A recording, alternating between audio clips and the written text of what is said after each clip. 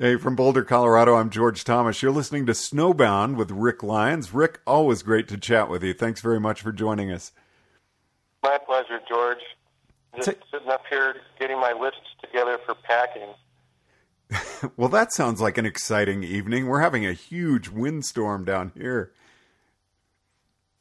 Well, I had pretty good wind up here today, too, for this part of the woods, so... You know, and I went up to go ski today, and it was really warm in Boulder this morning, so all I took was a hoodie, and it was raining in Nederland, almost at Eldora, and snowing hard when I got up there, so I was luckily able to borrow a jacket, but talk about freaky spring weather. Perfect. Yeah. You would think... Good. I know what I got.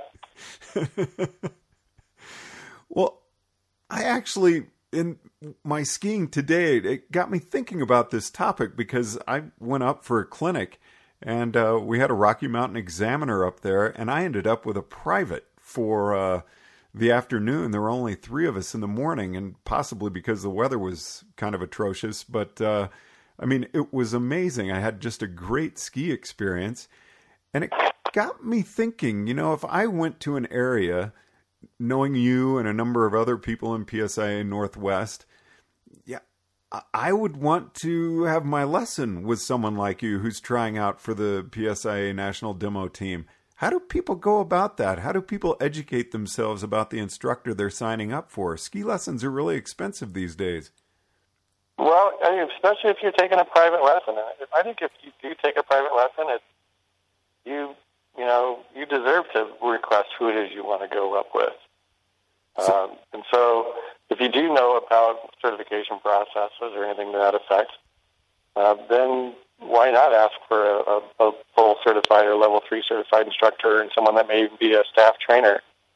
Because it's not going to cost any different, at least in the United States, as far as that's concerned. There are some cool tools out there that I know a friend of mine, Tyler Barnes, he's a web developer and has been doing a bunch of work with a product called Snow Pro Portal. And there's a couple different components of it that ski areas are starting to use where they're actually putting information up about the individual instructors, so you can go look at their bio and get some details on, you know, what this different staff members have for different certifications and accreditations. So if you have a child that you want to go out and get a good lesson for, and you're looking for someone that's got a children's specialist training level, you can go up and look this up and see who are my children's specialists on staff, and I can select someone specifically based off their bio. Maybe someone that, you know, has kids of their own or whatever, however they decide to advertise themselves. So it's really gotten more than just word of mouth now. You know, oh, Rick's a great instructor. You're going to want to ask for him. If I'd never been to your area, I could actually go to the website with Tyler's programming and find out who the different people are up there. If those different ski areas have adopted that product, and Mountain Meadows is one that has done it. Killington, Vermont, I think, has got it going on. And there's a few more out there using these products that basically, you know, social media has gotten pretty big with the generation, and people want to be informed about what they've got going on. So why not figure out, you know, if I'm going to sign up for a private lesson, why don't I select exactly who I want to do the job? So this also sounds like more motivation for new instructors to get their certifications. Absolutely. Certifications or accreditations, you know, so that you become more marketable, especially if the environment is getting more educated in those arenas. The East Coast Division, PSI East, did a marketing plan. They started working on some stuff marketing 2 years ago, working on educating the public relative to skiing with certified ski instructors, pros or PSIA pros, versus just anybody else. And, you know, it's kind of interesting. There's, just in like a Northwest Division, we have 3,000 members that are PSIA members. But we also know that there's over 6,000 ski instructors in the Northwest region teaching. So only 50% of those teaching instructors are PSI certified at some level. They're members of PSIA. I had no idea it was that low compared to the overall. And it was kind of shocking when I saw that information too. I mean, but you're estimating based off of, what schools report as far as staff levels and what you get as far as membership dues. And so the numbers start to crunch out. And there's a number of schools and other stuff that are concession schools, for example, at Snoqualmie and whatnot. And they do their own specific programs, or you look at Nordic people, or you look at the adaptive program. A lot of those people don't necessarily go through certification processes. Now, I've heard, and I don't want to say the name of the area because I'm not certain of that, but I have heard that there are some areas that are doing their own certifications. How would that stack up to PSIA? Well, there's not a governing body out there that says that you have to be, follow the Professional Ski Instructors of America programs and thought processes. But the way that, there are other schools out there. PMTS is another group out there that's doing their own training systems and whatnot for ski instruction. And there are schools that don't necessarily think that they need to be a PSI member school, which is just fine. If they've got the product and they know what they want to deal with their client, I think that's fine. The PSIA, as far as I'm concerned, and the way that I work it, it's like, we're student-centered. It's more about what does that student need, and what do we need to be able to do to help them to get to their goals. And so there's not a true, Professional Ski Instructors of America prescription of how you have to teach. What there is there's these areas of things that we identify relative to getting people to advance more effectively, but more along the lines of what it is that they need. So we identify these skills that the ski can do. We identify these movements that we do to facilitate those skis, movement or skill applications. And we go in and start looking at teaching models as far as how to introduce and assess and guide practice and these type of things to help ski instructors get better at it. And so hopefully that they are getting that client a better product the more educated they become. And, that's one of this weekend I just did an exam up at Stevens Pass. And one of the things that you're looking at is anybody that's out there working on training to achieve certification or to get their accreditation processes, the client that they serve gets a better product the more that those instructors go out and train, because they're trying to get better at helping that client out. And so if there's a school out there that has a phenomenal training staff and thinks that they can deliver a better product than they can through the certification processes in PSIA, and they can do it less expensively or whatever, then who's to rub it the wrong way? But we are a national organization. We have a large number of members with a bunch of people that work together to try to advance the profession of teaching skiing and snow sports. And so, through the larger mind, I think we have a pretty good idea of how to proceed and help our customers to get the products they want. And something you said in an earlier interview that we did was the level 1, level 2, level 3 is actually really important, because you could go to Killington and have a level 3 instructor and then go to Crystal Mountain in Washington and know that you're having someone who's passed the same test and has the same skills. And also communicates in a similar manner. So yeah, it is something that it does, because there are more areas in the country that have, that are PSIA versus any other teaching system out there. And which the reason that we have PSIA back in was it 64, or a little bit 60. It was actually up here, of all places, at Whitefish, at Big Mountain, Montana, when the first PSIA organizational component was made. I think it was 67, the 50-year anniversary, right? And there's a book, actually, it started in the mountains, that describes what was going on. But at that time, there was the Austrian ski instruction method, there was the French instruction method, the Arlberg. There was a number of different schools that were all competing for business, and then there was a bunch of Americans that said, you know what, we probably need our own thing. Let's make an organization and start creating our own thing so that we can get a little bit more unified. I mean, think about the coverage that we have here. We go from, up in Alaska, down to California, out to Carolina, up to Maine. There's a whole lot of country that has ski instruction in it. If you think about that compared to Switzerland or Austria or France, it's a lot smaller amount of geographic area. So we can get an awful lot of information, knowledge, and different stuff from all these different places.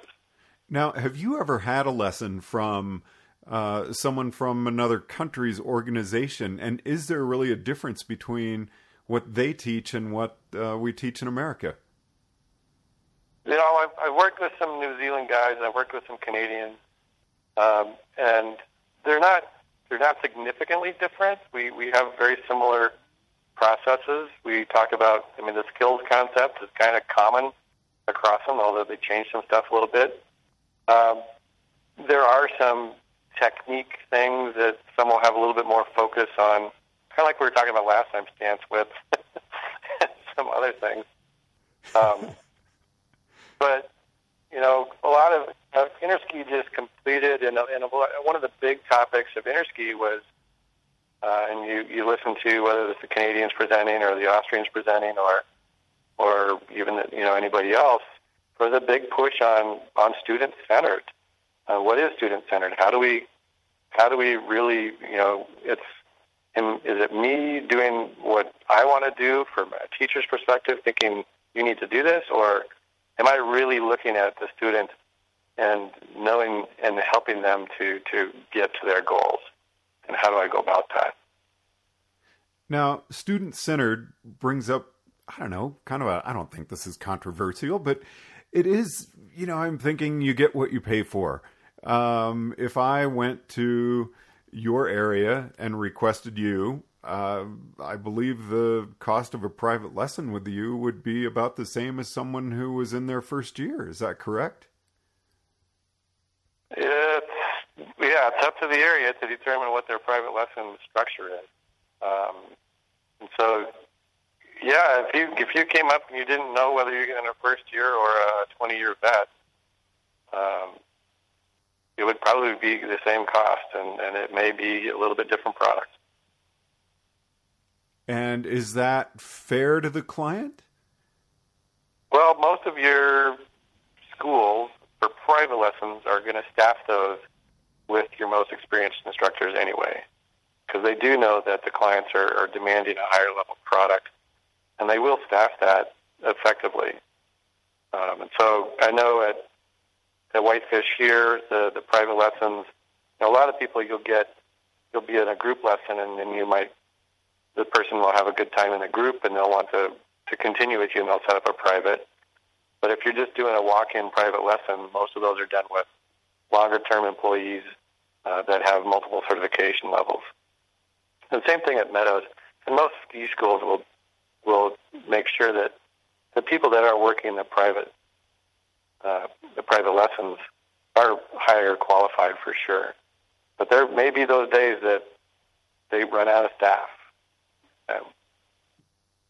But hopefully their training that they're working on and everything else, that the person that signs up for that lesson is still going to get a good product. So another good reason for new instructors to get their certifications. To get as much training as they can and to start learning what it is all about, yeah.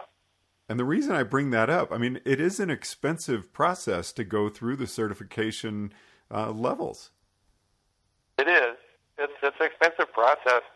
And one of the things, as an area operator, if you look at the area operators, I think it was 2 years ago, statistically, if you look at a first-time student would come to a ski area and get a lesson and go forward, and that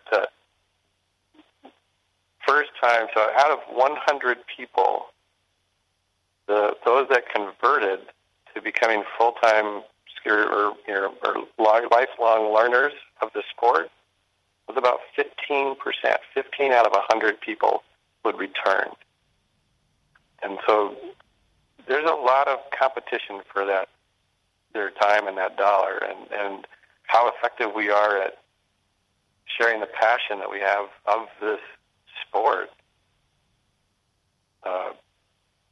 We want to get better at that as much as possible, and training is the best way that we can do that to help people give good product, so that those clients that come out want to stay and keep coming back. So 15% is kind of depressing for a sport that's so fun. Isn't it? Yeah, so there's those numbers, and there's been a lot of programs put in place that the area operators have really started working on conversion programs. And that's where you start seeing the world's largest ski lesson going on. You see the multi, learn to ski programs where you get 3 times and you get lift lesson and rental for really low rates, and that type of stuff. And there's a number of different things that areas are working on for conversion product to really bring people in and get them introduced to it in a little bit longer term. But, I can put yourself into that customer's shoes, for someone that is a Seattle person that's, okay, well, I'm going to take my kids up to go to a ski area and set up. So first thing I do is I'm driving up and snow-covered roads, and now I got to throw chains on my car and get soaking wet in the slush, and then finally get up to a parking lot, and I got to park a half mile away from where it is that I'm going to go stop. I got to haul my kids and all their stuff up, get into a line, queue up for some period of time to go see if I can't get rental gear and a lesson set up, and then figure out where the lesson meeting area is, get lost, and then go try to get there on time, turn around and have lunch and pay ski area prices for food. It can be pretty... I'm not going to go skiing tomorrow after that. Right? So then he's got to get in his car and get into the traffic going back down off of the hill, and the kids want to, eat dinner or whatever. But it can be, if we really don't think about the whole experience of what our customers go through to come up and enjoy this and make it worth their while. I mean, the lesson costs one thing, the gas and the experience and the time and everything else. How easy is it to go to a movie and get entertained versus to go up to a ski hill and enjoy that outdoor experience? It's a big challenge for us to make it the most inviting and easygoing thing. I tell you, going to places like the Yellowstone Club, they do a pretty good job of it. They come out to the car, they unload the skis for you, they put them out on the snow. It's like, yeah, there's a way, but...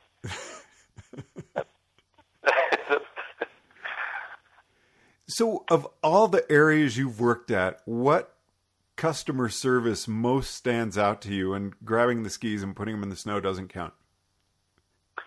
Well, there's Steve Brott at Mountain Meadows many, many years ago started bus programs for adults, midweek bus programs, and he would go out and he would recruit. He would go to different places, get meetings, and they would get these, Greyhound-style buses. They would load all these people up. So basically, all you have to do is get to this parking lot, and then we got a bus there.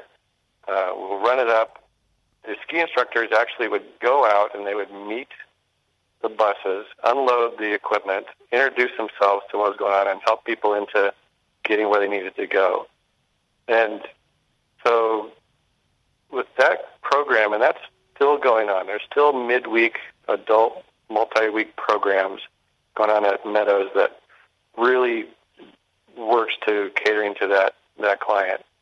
Now at Whitefish, you look at, they got a similar thing set up for multi-week stuff and the children's. And, if you set up and do a lesson and come in, you can pull up right there, get unloaded, get the kids in the lodge, right into the children's center, get them set up and go, meet the instructors indoors. They get their gear set in place, and then they get out on snow and they're out all day long. And there's lots of areas that are really starting to work on that type of stuff. And so how you bring people through the parking lot, how you get them into your building, how far they have to carry gear before they can get it out on the snow. All those things are things that logistics that we want to keep considering and figuring out how to streamline and make it as low impact as possible. Well, Rick, it's always a pleasure chatting with you. Kind of what I said at the very beginning. I really appreciate you taking the time, and I sure wish you the best in your upcoming tryout. We're definitely going to be checking in with you as much as possible leading up to that, and hopefully we'll have a very positive response from you once it's over. Cool. Well, at this point, I'm packing up because I'm headed from here. I head down to Sun Valley, so I head to Sun Valley Thursday to do our spring symposium with. So we got PSI Northwest and PSI Intermountain getting together for 3 days of fun in Sun Valley. Then from there, I'm going to head down to Utah to go hook up with some friends for a few days, and then drive over to Breckenridge and climb into this next program, whatever you want to call it. How are you going to handle the altitude? Pretty good? What's the altitude of Whitefish? It's not very high. The top of Whitefish Mountain is 6,800 feet. So that's part of going to Utah. Go to Alta, do some stuff there, and transition over. I've skied Loveland and A Basin, and I've been at Mammoth, and I've been, and it takes me a day to kind of tune into it. I grew up in Bozeman at higher elevation, so it wasn't too bad. But I do notice it once in a while if you're just rolling over and you try to perform, same day. So, but it takes about 12 hours of time there, and it's usually pretty good. Top is 6,800. I live at 6,500 feet. How about that, right? So, yeah. So it's not super high in the sky, but it's a beautiful country, I'll tell you what. Well, we look forward to checking in with you out on the road, and really appreciate your time this evening. George, it's been great. Thank you very much. Snowbound with Rick Lyons, Boulder, Colorado. I'm George Thomas.